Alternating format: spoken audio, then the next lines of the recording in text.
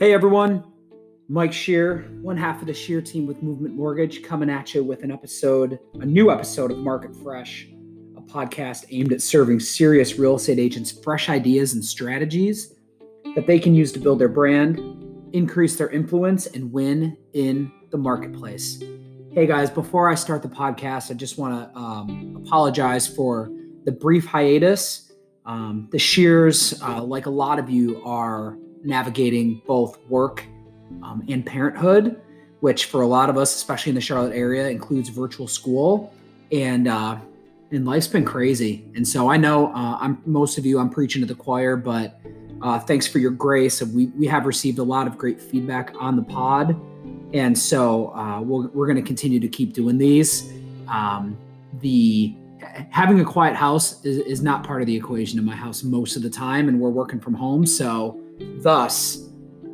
but committed to giving you guys great ideas, great strategies, helping you, walking alongside of you, implementing those strategies and ideas as we kind of continue and really look towards the end of the year here. It's September 4th. I'm going to release this podcast today, and I'm going to drop a couple of these pretty quick succession, hopefully in an effort to fill your marketing bucket. So real quick, I want to talk to you as we continue our series on Instagram. Please use Instagram. Continue to use Instagram. Continue to invest in such a great tool. I want to talk to you about Instagram story highlights. So the last volume of Instagram for Real Estate Agents, we talked about stories and how you can use them creatively. Guess what? Stories disappear off your feed within 24 hours unless you save them. And the best way to save them is to create a highlight. So really what you do is you've got your story up, you record your story, you edit it, you filter it, you make it look great, and you pump it out across your social medias. Hopefully you're connected to Facebook, so your story will hit your Facebook account as well. Just a couple seconds later, go back in and view your story. So go click on your professional headshot up on the top left corner and view your story.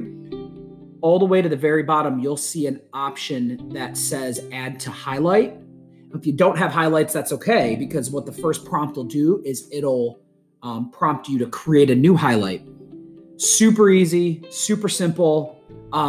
Create a highlight. You can use a little, picture from your camera reel, or you can create an icon, and I'll talk to you how to do that. Save it as a highlight. Then when you're looking at your Instagram profile, above your pictures but below your contact information are those circle bubbles, and those are your highlights, and that's where you can store any good highlights that you have. Some of the best agents I've seen, I just want to give you a couple ideas of highlights that a real estate agent could really utilize to build their brand.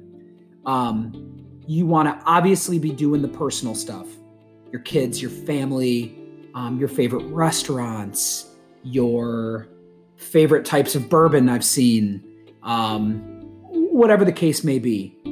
Professionally, I've seen your listings.